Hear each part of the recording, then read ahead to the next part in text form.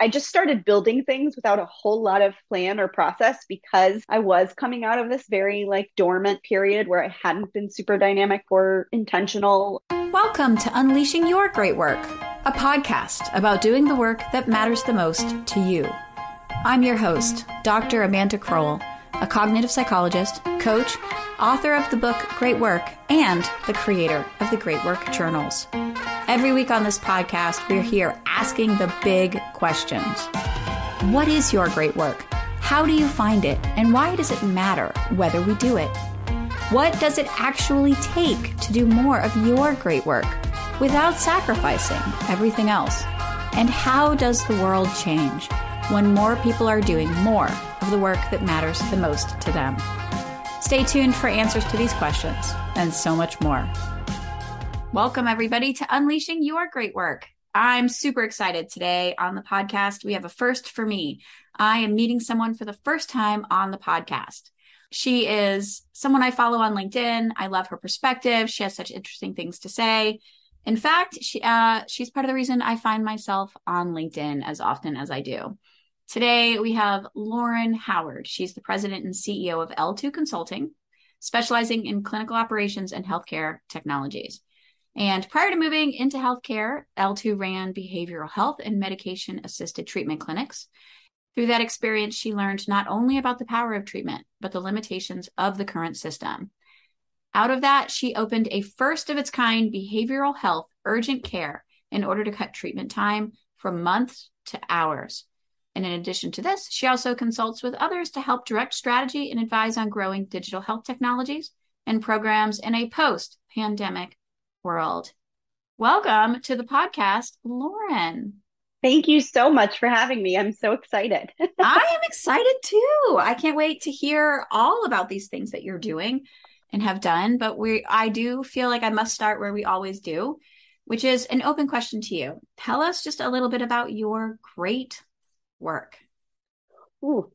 I don't know if it's great. I know it's work though. So I got here from a lot of different paths, none of which were planned. But the biggest things that are on our plate currently that I'm so fortunate to be able to work in and with is I run two companies. About a year ago, or a little over a year ago, I left a job that was not serving me anymore, and it was just time to go after about 5 years there. And I really thought it was the job I was going to retire at, and obviously that did not pan out. And so from that time, I realized I didn't have a network. I realized I didn't really know what was happening in my industry because I'd been in a silo for so long. And so I just started using LinkedIn to build a network and connect with people. And that turned into sharing some stories, which turned into people saying, oh my God, that happened to me too, which turned into community, which turned into consulting opportunities within the digital health space. So about a year ago, we created L2 LLC, which is a company. It's a play on the nickname that I've had that became part of my identity. The letter L, the number 2 is the name. L2 ELLETWO is company. And everything was housed under that one name. And I just started building things without a whole lot of plan or process because I was coming out of this very like dormant period where I hadn't been super dynamic or intentional. And from that, we have built two different organizations that we split about a month ago, finally, because they've moved in different directions. And so now it's two separate companies operating independently of each other. Virtuell Health is our digital health and telehealth consulting firm. I work with telehealth organizations across the globe to define their operations, get them clinical assistance. My partner is licensed in 51 states. We get to deliver telehealth care into any area within the United States that needs it, or provide operational strategy help anywhere in the globe. And we get to focus on outcomes and patient improvement because that's what we care about. Okay. We don't talk about ROI first. We don't talk about revenue first because that's not what it's about for us. We understand that businesses need to make money to survive, but patients need good healthcare to survive. And Right. so that's what we're focused on. My partner and I are very much mission aligned on that. We talk about disparities in healthcare. We talk about ways that we can Hmm. overcome care barriers and obstacles to care. And we can actually deliver the care too, which is, I never thought I'd be in that position. So I'm so Wow. grateful for it. Your partner is licensed in 51 states. Is that 50 US states plus a Canadian province or? 50, we always say 51 states, 50 states plus DC. Oh, 50. Okay. Plus DC. Got Yep. it. Okay. So all It's across the technically a state US. license. Yep. Right. Okay. And around the world, Yep. you're able to provide this sort of consulting. So who exactly are you working for? Are you working for individual practitioners with a telehealth piece, or are you working for big telehealth companies like Simple Practice? So, really good question. We work with companies who need clinical and operational oversight. So, we often see companies that have clinical needs, or I'm sorry, that have operational needs, but not Mm-hmm. clinical needs. We Mm-hmm. almost never see companies that have clinical needs, but not operational needs. Right. Mm-hmm. And so we kind of come together as a package deal, regardless what the ask is, because there's almost always a place for both of us if we're talking clinical. Mm-hmm. And And so he or she, the partner, is a clinical and you're the operational. Correct. Yeah. Got And it. so we have a network of physicians now who are similarly licensed. It makes us super flexible and able to drop into really any environment at any time. We're licensing up additional nurse practitioners and physicians so that we have a arsenal of Okay. providers who can You have offer this healthcare care. providers in-house. Yeah, exactly. And so they license directly with us. Then we go in and build the clinical programs with different organizations to provide those services to them, or to their patient population, I should say. And it's healthcare startups who need clinical oversight. It's organizations that need a PC built up under corporate practice of medicine doctrine, and we need to build that out correctly. It's Hmm. organizations that maybe already have a clinical infrastructure, but have never really run a telehealth organization Yeah. before, so they need that clinical operational oversight in there. It could be any number of things that run the gamut of that kind of digital health niche. But it is Okay. always organizations who are focused on care outcomes first. Right. Because that's your mission, that's your Yeah, umbrella, that's your exactly. filter. Like, don't come here if that's not really what you're all about. Correct. Got it. Yep. So that sounds like something very, very important to you. Why is that so important to you? Like, what is your own experience or your professional observation? Like, what's driving? Because it sounds very passionate. Like, why are you so passionate about that? Um, that's a really good question. I don't know why it ended up specifically that telehealth was what gets me out of bed in the morning, but it really is. Hmm. And I think it probably comes from a general access issue. I mean, the majority of barriers that we have to healthcare are access issues. And yes, there's Mm-hmm. availability issues, there's difficulty with staffing and things like that. There's provider shortages and nursing shortages. But a lot of patients don't go to care because they have trouble accessing care. Mm-hmm. And is telehealth a one size fits all solution that is available in every specialty? No. But does it drastically bridge a lot of the gaps between, or can it bridge a lot of the gaps between somebody getting absolutely no care and somebody getting some care? Mm-hmm. Yes. I think a lot of it also comes from the fact that my initial background is in behavioral health, and it's almost always applicable in behavioral health because you don't usually need an in-person exam for that. And um, so having a background in behavioral health, it really opens up all of the doors to mental health treatment, which we've had trouble accessing before. And so the why, aside from the fact that I really feel like using it correctly as a clinical tool, not another addition to your tech stack, really can improve health and outcomes overall. And I've seen it happen. It just is the area that I kind of fell into, and it's the one that I want to stay in. Yeah, I like it. So stepping back one step further into like, why maybe the answer is what you just said. I sort of fell into it and okay. Yeah. But why healthcare? Like, what is it about healthcare specifically that gets you so passionate? Because you do seem legit passionate about getting people access to healthcare. Like, what have you seen? What you mentioned, it's mentioned in your bio, which you or someone on your team wrote. Like, there's a limitation to the system. What is it? What's driving you? I think we're now focusing more on this idea of culturally competent care. Mm-hmm. And that really does get me fired up. I think our healthcare system was built around the model of a 45-year-old white male. And that Mm-hmm. is only a very small portion of the people who go through the healthcare system. Mm-hmm. And it also makes it very, very difficult to get effective care for women's health issues when your index patient is a 45-year-old white male. Yeah. Um, so, It's easy to just the deny her rights. yeah, exactly. And there are huge care disparities, and we've always known that, but they're getting a little bit more attention now, especially if you look at numbers about maternal health and maternal mortality, and the Mm-hmm. number of Black and Brown women who die disproportionately from childbirth and pregnancy related issues.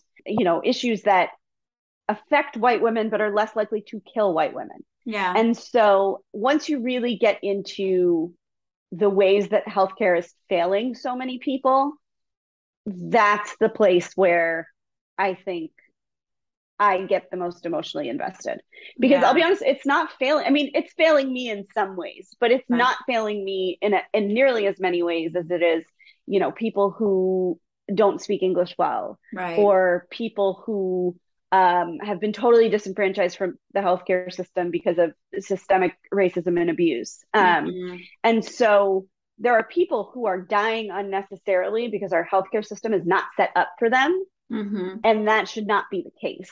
Mm. And so, I'm hoping that we can make even the smallest dent in that for somebody.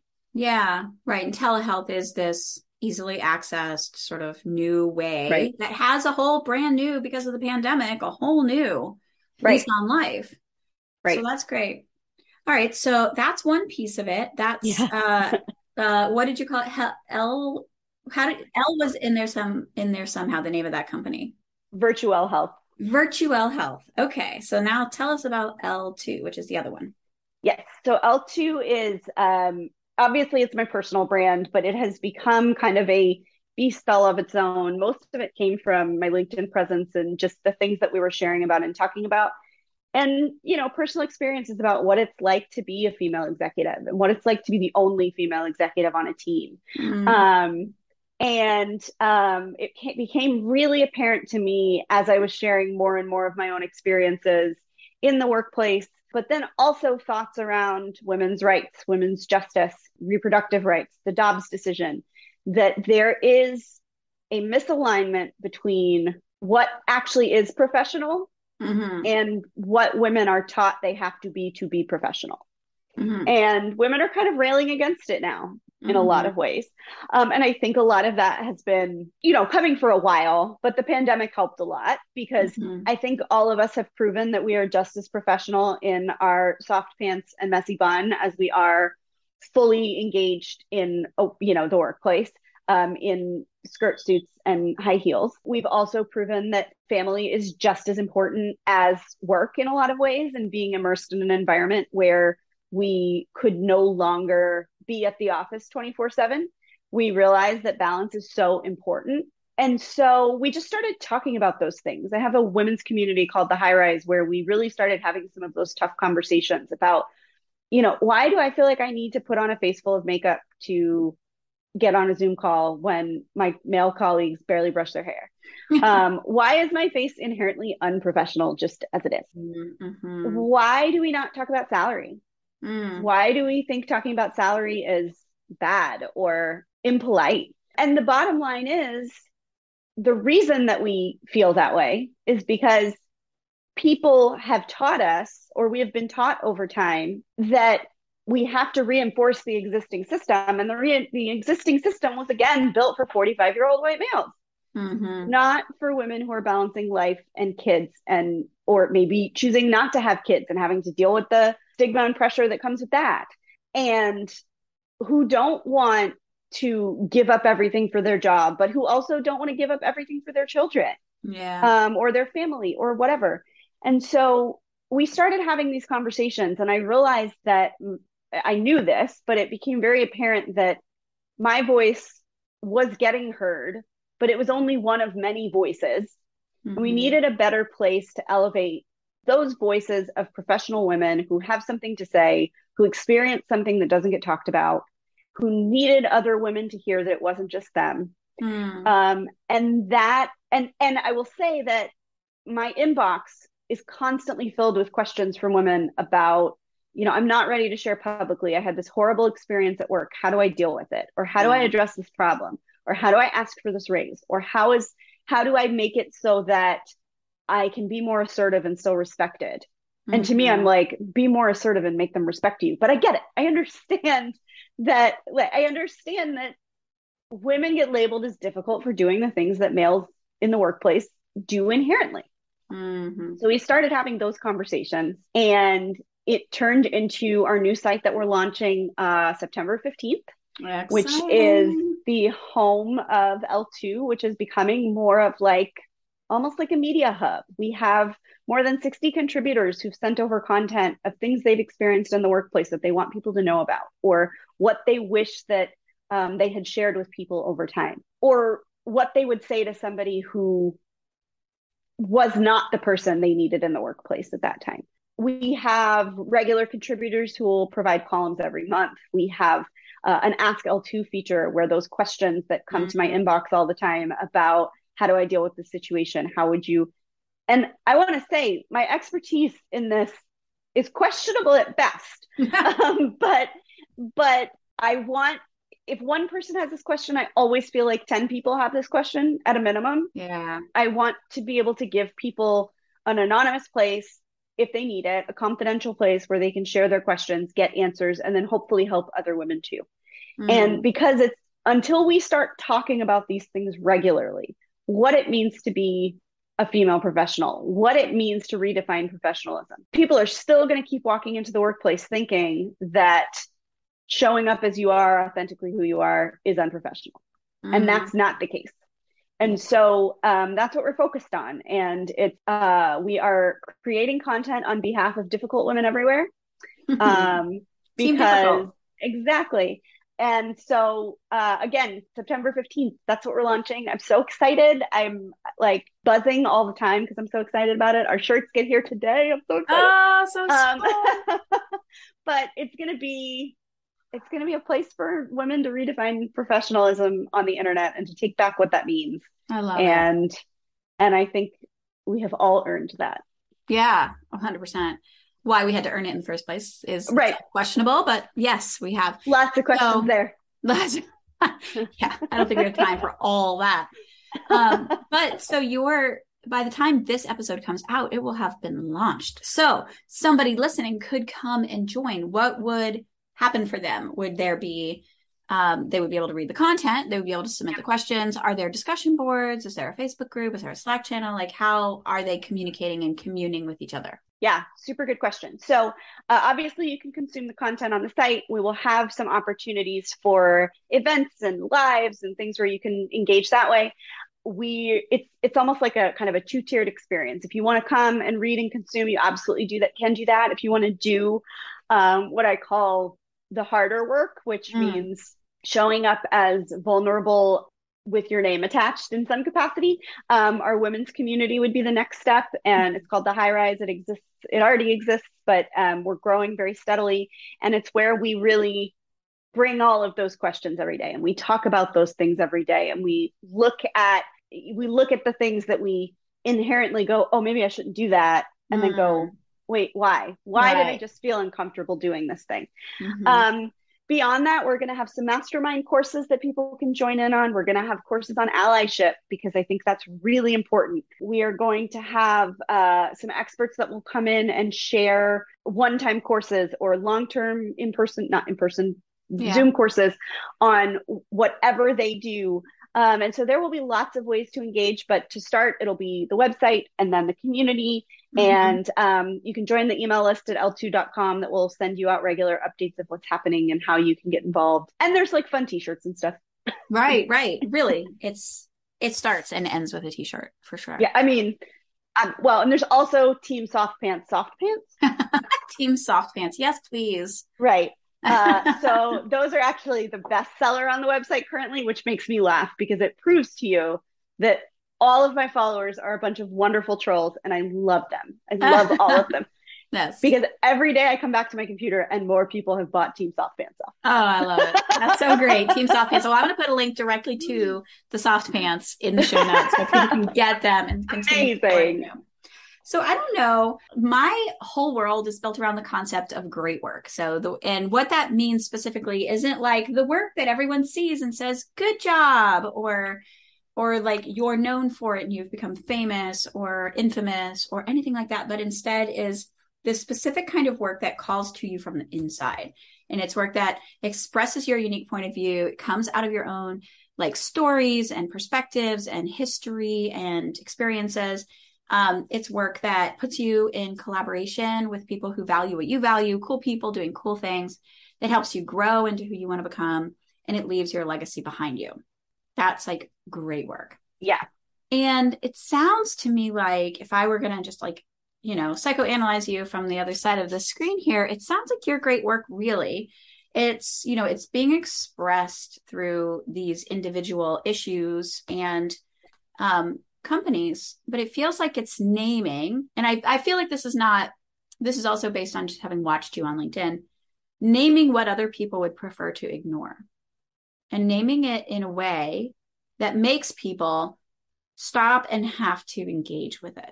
And it seems like you do that on more often, perhaps, and I don't know if this is true, but it feels like you do it a little bit more often, not so much for yourself, but on behalf of others, the disenfranchised, the vulnerable, the silenced. Does this sound right to you? Yeah, I am painfully introverted and and I know, right.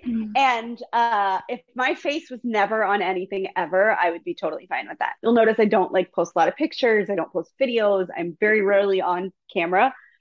It's not where I'm comfortable. So you'll also, when you look at the new site when it launches, my face is nowhere on there. L2 is there. The name L2 is there in the Ask L2 segment and nowhere else, because it's not about me and it's never been about me. But I do have a platform that I've built, which still blows my mind. And I feel like I'm not using it right unless it's creating a better world for other people. And a lot of that came from the fact that I spent so much time thinking these problems were just me. Nobody else was feeling them. It was just me. And I realized it wasn't that nobody else was feeling them. It was just nobody else was talking about them. Right. Like I had the same experience after my youngest child was born. My oldest was a dream baby. She slept through the night at 9 weeks. She was happy all the time. She never cried. They give you this like perfect, adorable first child so that your second child is a no limit soldier that likes to hit and scream. And it biologically tricks you into having a second child.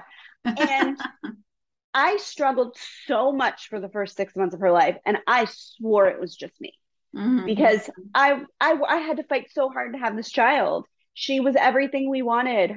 The pregnancy was so complicated. We finally got a healthy baby. How could I possibly be so miserable? Nobody was talking about the fact that having 2 kids is freaking hard. Yeah, it's way harder than twice as hard. Yeah, exactly. Especially when the second child doesn't sleep when the first child did. And the second child screams all the time and doesn't want to be put down and doesn't want anybody but you. And you're not a person like I'm a person who gets sensory overload way easy. And my youngest wanted to be touching me all the time. Yep. All the time. Yep. And so that's really where it comes from. As much as absolutely, if I can be a voice for people who don't have one, or even less so that, give them a platform or let them take part in my platform so that they can elevate their own voice, I'm there all the time. But I also think there is a lot of isolation that comes from this idea of it's just me. And it's just me comes from the fact that you don't hear anybody else talking about it. Yeah, 100%. Because somebody else talking about it not only tells you that it's not you, but it tells you it's okay to talk about it. Yes, right. And that others would prefer to suppress that for sure. Yeah, exactly. So, and that's how you overcome, bigger systemic problems like the things that allow women to suffer in the workplace for years and years and years, or be abused in the workplace because I'm lucky to have a job, right? Other people don't have jobs. I have a job, so I have to tolerate it's abuse even if you're getting a paycheck for it. Yeah, for sure. And so I think it has morphed into this we want to make sure that everybody has a voice, and we want to make sure that marginalized people have voices. And I will always be about that. Yeah. But I think it really came from this idea that I thought it was just me because no one else was talking about it. Well, tell us your story. You've met, and I'm not saying that I don't think out of turn, because I believe you talk about it fairly often on fairly regularly. So tell us let us hear the backstory here. Yeah. So I think it's a fairly typical story of, being a woman working in the US, and I will assume in other countries, I don't know that for sure, and whether it was me because I was just insecure, or whether it was reinforced by the environment that I was in at the time, I spent the entirety of the 5 years that I was at the company that I left in 2021 waiting to get fired, even though I was running like 60% of the company at one point. I'd never had a bad review. There was no reason to believe that anybody had any directly negative things to say about me. But imposter syndrome was all I could think about all the time. And so I was constantly working harder and harder and harder to prove something that didn't need to be proven. I see. Nobody was asking me to do it. I was doing it to myself. And so obviously that led to overwork and burnout and all sorts of other things. But then there also was an internal culture that I don't think I could have explained at the time. I found myself not speaking up about certain things because I didn't want to be called difficult. Because if I bring up this now, they're going to say that I just don't like working with people. Or if I say this thing, it's going to reflect this way. And so I had a male colleague that I was very close with. And when there was something that we disagreed on, or when there was something that I thought maybe should be handled differently, I let him speak up about it because I knew it would be received well from him, and I knew it would not be received well from me. And I don't know what told me that, aside from the fact that it was just this feeling and this uncomfortableness that I got from it. And then as the company grew and as things changed, it got worse until I realized that I didn't feel comfortable saying anything. And again, whether that was me being insecure or an environment that perpetuated that, and I think it was probably both. There was a lot that I needed to learn to get to the other side of that, but there was nobody around to validate my feelings.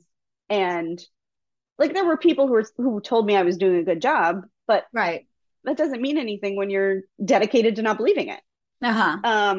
And so there was nobody around. There were no other female professionals around who could tell me, like, no, you're doing an excellent job. I've been where you are. I was the most senior female at the company. There was something missing there. And so when I finally got to a point where I just couldn't do it anymore, and again, whether that was that environment or the things within me that needed to be fixed, because I think it was both, I think I accidentally went looking for that thing that was missing the whole time. And what I found out was that almost every woman has been in a situation where they tempered the things that came out of their mouth in a way that their male colleagues wouldn't, because they didn't want to be labeled difficult. Or somebody told them something that amounts to, your personality is the problem. When that would never happen to your male counterparts, or very rarely, at least. And so that's where I think a lot of it started from, but it certainly wasn't anything that I set out to tell or explore. You went looking for something, couldn't find it, decided it just came organically from this feeling of having all of these things that had built up, and me going, I mean, I guess this is just me, but maybe by explaining that it's just me, it will give somebody some perspective. And then it turned out that it wasn't just me. Wow. So then that brings me one of my favorite questions of this podcast, which is like, what has been the joy of this for you? Because it sounds like it was sort of unexpected. You started just posting your perspective, and then out of nowhere, the Me Too began, right? The workplace Me Too. So tell me about like the surprise and the joy and the comfort and the camaraderie you've experienced. Hey, if you're enjoying this podcast, you've got to check out the Great Work Community. The Great Work Community is where change-making entrepreneurs make drama-free progress together. Come on over for a co-working, accountability, coaching, and just-in-time courses. Check out the Great Work community. The link is in the show notes. Yeah, I would say the camaraderie is probably the biggest joy that I've gotten it. Our women's community, the High Rise, is, I mean, I it's the place that I go first when something great happens. It's the place that I go first when something terrible happens. I know that they're there to be supportive and to make me laugh and to say something snarky, and probably smart alecky to, get me to whatever the other side of that is. And we all do it for each other. And I am watching them do it for each other when I'm not involved. Like if I'm busy and not watching, and seeing that they've all swooped in to care for each other in a way when I'm not even there. I couldn't have asked for anything better. But also this idea that there is no shame in being a digital first communicator. I'm not, you're not going to find me at parties. You're very rarely going to find me with hard pants on. I'm not going to go to networking events, but I can tell you everything you need to know about the women and people that I've met through LinkedIn and through our communities. And I can be there for them and cheer them on just like I would anybody else. I've made friends through this who I'm as close with as people that I've known my entire life. And people are desperate for it. They're desperate for that kind of connection. So I think it's validated this, whatever it is, that you can create real meaningful connection on the internet. That not everybody on the internet is a creep or a bad person. There's a lot of really, really great people who you can form really, really valid connections with. And that people are looking for that kind of real connection that breaks through all of the programming and things that we've been told. And when you get down to brass tacks about why we've been told that, the answer is, well, that's just the way it is. Right. There is no there. No. Yeah. No. So that's what gets me out of bed in the morning. Yeah, that's awesome. I like it. I like that you went in search of something that you couldn't find, built it for yourself, and now get to really experience what you could not have had before. I couldn't have told you that's what I was looking for. No, it was emergent. It was just like a thing that all of this, none of this, I did not know. A year ago, if you told me that all of this is what we were building, I would have been like, what? Really? A year ago? It's been in the last year. Fascinating. Okay. Yeah. That brings me directly to my second question. Okay. Well, or the fifth or whatever it is. Tell me, because I watch your LinkedIn. Your comments are always very interesting. And so I wonder if people who are less aligned are part of the challenge of this. But what have the challenges been as you've put yourself out there, shared your experience, named these problems people would prefer to ignore? Yeah. What has happened? What challenges have presented themselves to you? I make a lot of white men mad, which... That's another t-shirt. I think it might actually already be in the works. There's something there. But that doesn't, my feeling about that is I don't call anybody out specifically. So if you take something personally that I said, then you've got a guilty conscience for reasons that you probably need to explore. And if it's not you, it's not you. Like if you're not doing the things that I said that I'm seeing, then you're in the clear. I'm not accusing you of anything. But if you take it as an accusation, that's something you need to work out on your own. But no, I think the part of all of this that gives me the most anxiety, that I think is the most iterative of all of it, is that I am very clearly a white woman. I'm very clearly from, I'm doing well. My kids are not starving. We have a very great life.